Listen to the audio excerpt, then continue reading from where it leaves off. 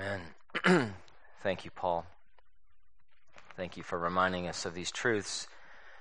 Thank you for reminding us that God is indeed faithful, and He has good plans for us, as we read in Jeremiah, plans to prosper us.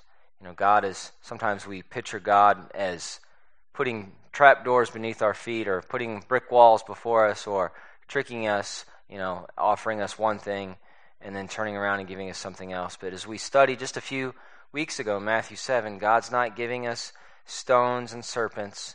He's giving us bread. He's feeding us. He's leading us and watching over us. As we were singing, I was reminded of Hebrews chapter 6, such a powerful chapter. It says, when God made a promise to Abraham, since he had no one greater by whom to swear, he swore by himself, saying, surely I will bless you and multiply you.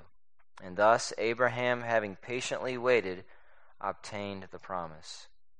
So God gives what His children, He says He will give to His children.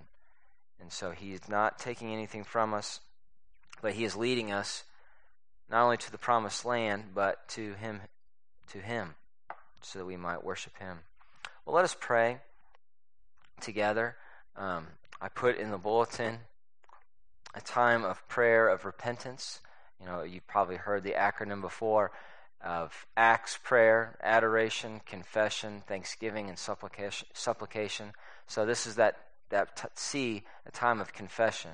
And so we're not going to have a time where you come up to me individually and share your sins. That's different altogether. But rather, let's just pray in our pews and confess our sins.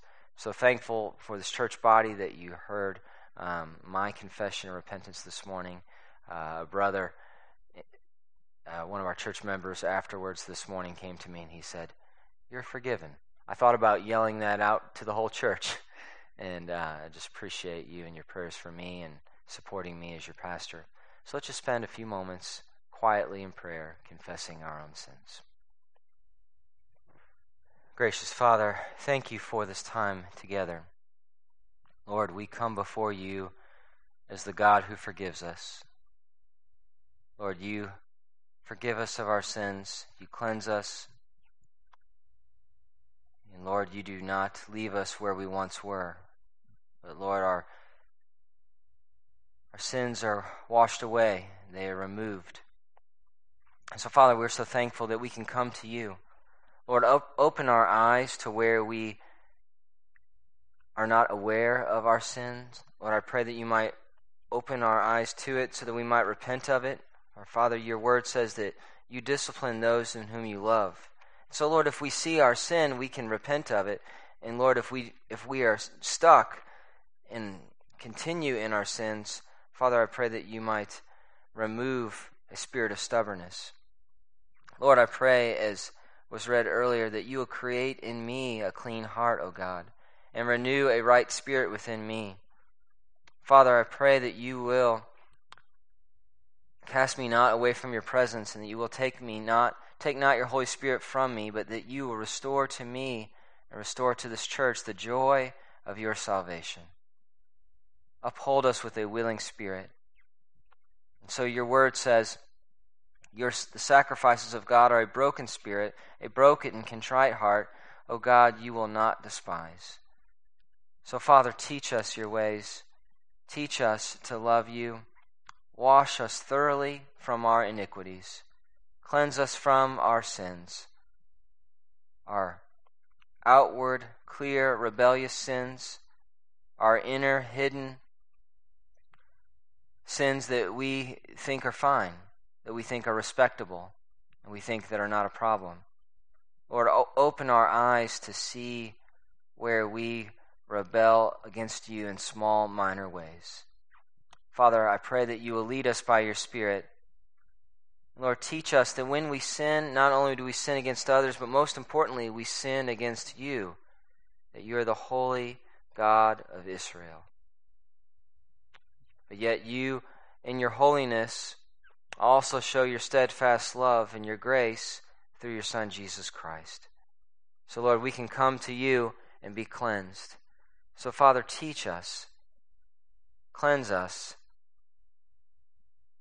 wash us, so that we might be whiter than snow. Lord, I thank you for this time together. Thank you for your Son, Jesus Christ. And lead us by your Spirit. And Lord, I pray as we see our sin that we might turn, we might repent of it, we might come to you, and that we might not continue in pride and arrogance and selfishness, but that we might walk with a humble spirit. That we might walk not only to love you, but to love one another. Create within us a love, a sacrificial love for our spouses, for our children, for one another, for our Sunday school teachers, for the deacons, for this church family. For Father, you have knit us together as only you can. So Lord, create within us a tenderness and a mercy and a kindness and a graciousness towards one another. Thank you for this time. And Lord, lead us again by your Spirit. It's in Jesus' name I pray. Amen. Well, we are going to look just briefly tonight at Isaiah chapter 42 through the Foundations Bible Study. I will tell you that tonight you get a little bit of a night off. You don't have to participate as much as we did in previous weeks. We're only going to do the H and the E, the highlight and the explain. So you don't get the whole here, just the he. And so we're going to look at Isaiah 42. You might be thinking, well, last week we were in Isaiah 9, and so we jumped a lot of chapters, and we might go back and look at a few of them. Actually, let's look just briefly at Isaiah 12. Isaiah 12, Isaiah 11 and 12 are key chapters in the book. Isaiah talks about the righteous branch that will come from the stump of Jesse. We know that to be Jesus himself. So another key chapter pointing to Jesus. But look with me at chapter 12. Chapter 12 is so short in the grand scheme of things, and particularly for Isaiah, because it's such a long book and many long chapters. But in Isaiah 12 it says, "You will say in that day, when God shows his mercy and kindness to us, I will give thanks to you, O Lord, for though you were angry with me, your anger turned away, that you might comfort me. Behold, God is my salvation. I will trust and I will not be afraid, for the Lord God is my strength and my song, and he has become my salvation." And then in verse 4 it says, "You will say in that day, give thanks to the Lord, call upon his name, make known his deeds among the peoples, proclaim that his name is exalted." And so we are to sing praises and to shout and to rejoice in what he has done and what he is doing. And as I said last time, what's amazing about Isaiah is that he's not just stuck on the current situation. I know sometimes in my own life, all I can see is the box that I've created around myself and all that's going on in the here and now. But Isaiah, as the lonely, rejected prophet, I'm not sure who's rejected more, him, Jeremiah, or Ezekiel, but he's not stuck in here now. He's looking forward to the day when Christ will come, the Messiah, but even further along than that, in the new day, when Christ will return and he will set up his kingdom. And so, fixing our eyes on eternity is not easy to do. But Isaiah does that, and particularly in what are known as the servant songs. We're going to spend a few weeks looking at the servant songs. There's 4 servant songs in 42, and then in 49, and then in 50, and then in 52 and 53. It kind of runs together. But these 4 servant songs speak of the servant who is coming. Again, as Christians, there's lots of ways we can describe ourselves. We could call ourselves pilgrims, sojourners, saints, and besides those, we can also call ourselves servants. We're pilgrims, sojourners, saints, but servants. Paul called himself a servant. Well, we are servants because our Master, Jesus Christ, he did not come to be served, but to serve and to give his life as a ransom for many. So here in Isaiah 42, we see this one who is the Lord's chosen servant. And he is the one that we are to look to. So in this chapter, we're going to see a few things about this one who is to come. Let me go ahead and read the chapter to us. Behold, my servant in whom I uphold, my chosen in whom my soul delights, I have put my spirit upon him. This is a continual theme throughout Isaiah. He will bring forth justice to the nations. He will not cry aloud or lift up his voice or make it heard in the street. A bruised reed he will not break, and a faintly burning wick he will not quench. He will faithfully bring forth justice.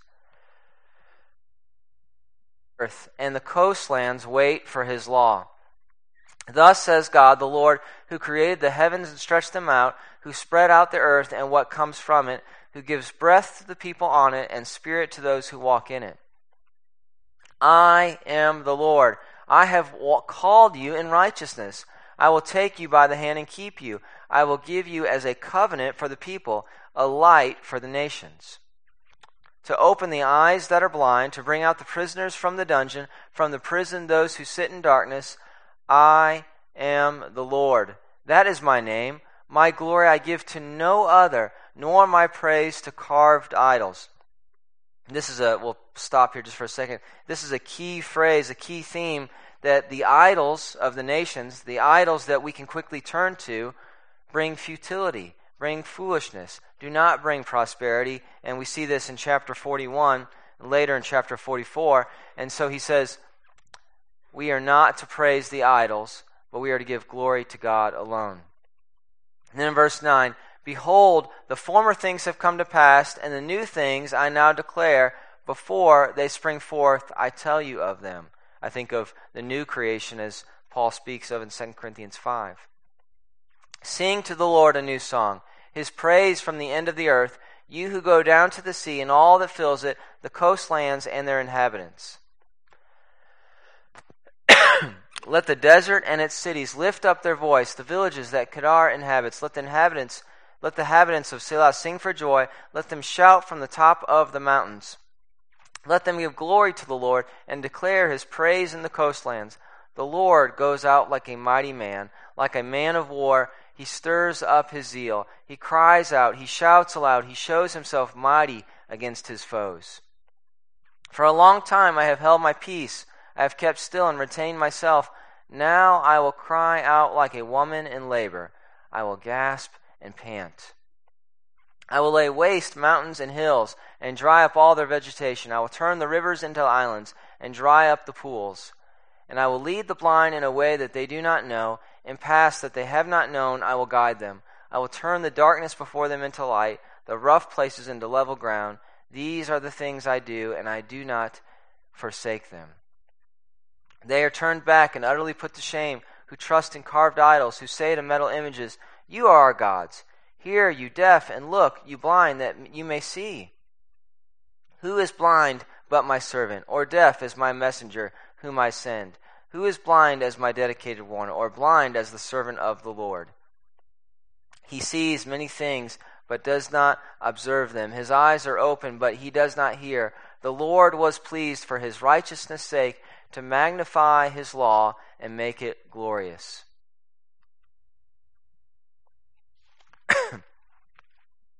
But this is a people plundered and looted. They are all of them trapped in holes and hidden in prisons. They have become plunder with none to rescue, spoil with none to say, restore. Wow, that's big font. Who among you will give ear to this, will attend and listen for the time to come? Who gave up Jacob to the looter and Israel to the plunderers? Was it not the Lord, against whom we have sinned, in whose ways that we would not walk, and whose law that we would not obey? So he poured on him the heat of his anger and the might of his battle. It set him on fire all around, but he did not understand. It burned him up, but he did not take it to heart. So here, in this chapter, we're just going to look at it very quickly. But Matthew Henry outlines the beauty of God's plan unfolding through his Son, the servant of God, as we see in this chapter, who will bring justice to man.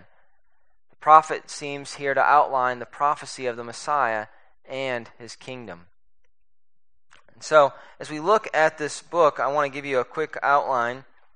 In verses 1 through 4, we see the servant introduced, who has been chosen by the Lord and is invested with the Lord's Spirit to bring justice to the nations.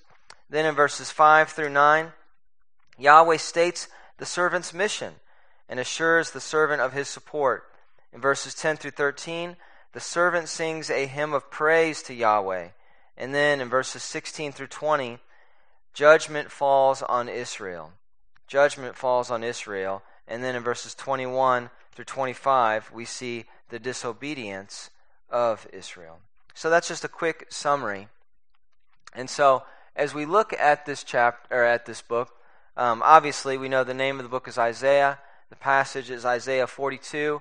But I just want to ask us tonight, what are some verses that stick out to you? Just like last week in Isaiah 9, the first part should almost come second after the disobedience and the rebellion of Israel. This first part, we see Isaiah looking forward to what is yet to come. So, what are some verses that stand out to you?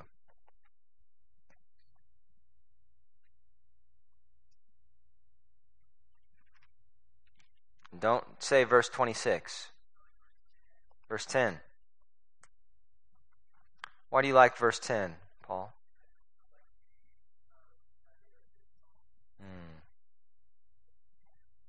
Amen. He says, because I'm a music minister. Of course I like verse 10. Such a wonderful, wonderful word. Makes me think of Miriam and the songs of the Exodus, of rejoicing. And many times the new songs that would come right after seeing God's mercy and his redemption and watching over the people. Any other verses?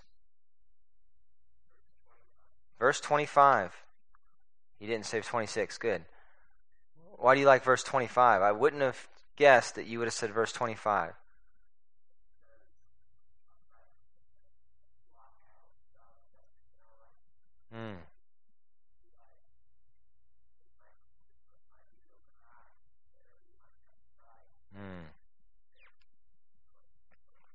Stephen, that is very observant, wise interpretation, application, is that we must see, he said, we must see the pride of our own life, and so many people outside of the church, sometimes even within the church, see God's anger as a bad thing.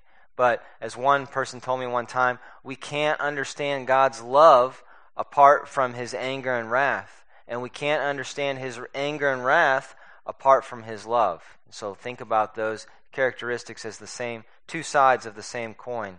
So we see his anger that is poured out upon Israel, but we see it as a good thing because even in the next chapter he is looking after Israel. Someone else? Buddy? 6, 7, and 8. He couldn't pick one. He had to get 3 in there. What makes you like those 3 verses, buddy? Yeah, that's great. It's not like God has called us for a special mission, picked us up, and dropped us off in a helicopter somewhere in Afghanistan in the mountains and said, I'm not giving you a mission, just go do something. No, God's not doing that to us. He's not leaving us isolated. He's called us, as Buddy has said, he's called us to righteousness, and he paves the way before us to open our eyes to proclaim the gospel. And what I love about verse 6, it says, I will give you as a covenant for the people. So again, even glimpses of the new covenant that is yet to come. Those are great verses. Any other verses? Thank you, buddy.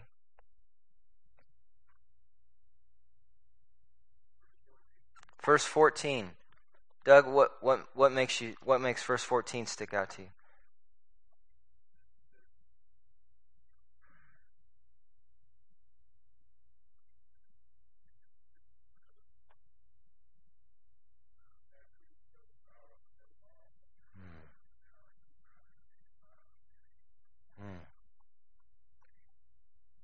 It reminds me again of God's holiness and that he will show forth perfect righteousness and justice. He will execute his anger and wrath rightly, not vindictively or not with vengeance, but because of his perfection. So God will carry out his word as he says he will do. Other verses.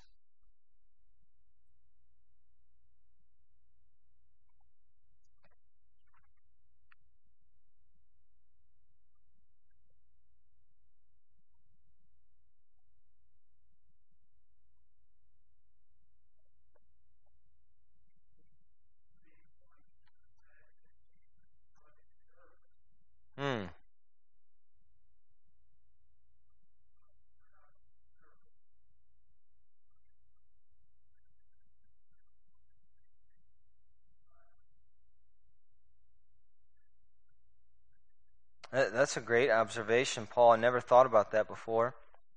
But indeed, he did speak in parables. At times to keep things hidden, and at other times to reveal things. But again, pointing us forward in verse 19 of the servant who is the Savior of the world. I'm surprised nobody has said verse 1 or verse 9 yet. Somebody was thinking it. But verse 1, again, we see the chapter title, My Chosen Servant. We see that he will be chosen, in whom my soul delights. Does that ring a bell with anybody? That phrase right there, my soul delights? Anything come to mind? Jesus' baptism, the one in whom I delight in. He says, I put my spirit upon him. So we know this is no common individual, but this is the Son of Man, and he will bring forth justice to the nations. You know, as the nations, Psalm 2, I heard a sermon one time, I can't describe 2% of it, but Psalm 2 is a wonderful depiction pointing to Jesus to come, and it says the nations rage, but even the nations are under the control of God's righteous and mighty hand. And so God will bring forth justice to the nations through Jesus, the Son of God. And then verse 9, again, speaking of the former things that have come to pass and the new things that I now declare, before they spring forth, I tell you of them. So again, pointing forward to what God is going to do through the Messiah. Very good. So we pointed out different verses and that spoke particularly to us. The title of this, I put God's promises concerning his servant. You could say the Lord's chosen servant. You could say the servant who has come and Israel's rebellion. All of that. There's a lot in this one chapter about summarizing this. So here's the E. We've highlighted now. E explain why was it written, to whom was it originally written, why did the Holy Spirit include this passage, and what's he intending to communicate through this text. So this was written to Israel to show them in whom their hope will come from. Again, it wasn't from kings, it wasn't from the nations, and it definitely wasn't from their own righteousness because they lacked it greatly. It was written to the people of Judah, and the Holy Spirit included this passage so that we might see the fulfillment of God's promises through God's servant. So we see the Lord God is the only God. The idols that the nation worship are nothing in comparison to God. Look back with me in Isaiah 41. Isaiah 41, verse 21. It says, set forth your case, says the Lord. Bring your proofs, says the King of Jacob. Let them bring them, and tell us what is to happen. Tell us the former things, what they are, that we may consider them, that we may know their outcome, or declare us to the things to come. Tell us what is to come hereafter, that we may know that you are gods. Do good or do harm, that we may be dismayed and terrified. Behold, you, that is the gods, the idols, are nothing, and your work is less than nothing. An abomination is he who chooses you. So here in 41, and I think later, in 44 as well, we'll definitely get into the idolatry. So the nations and the children of Israel must see the servant as their only hope. The servant who will come will be the Messiah, who will bring forgiveness, justice, and peace. He will bring light for the nations, and he will usher in the new covenant for the people of God. All right, well, we are going to stop there this evening. That's all that I have prepared for tonight. But let us remember. It's so easy to forget, but let us remember where our hope comes from. Again, we can fix our hope to our resources, our abilities, our friendships, our family, even things that are good. We can make ultimate things. I know that Tricia and Gwen and Cynthia have been learning a lot about the idols that we can make in the class that Sheena has been teaching. And so we must remember where our hope comes from. So let's pray together as a church family.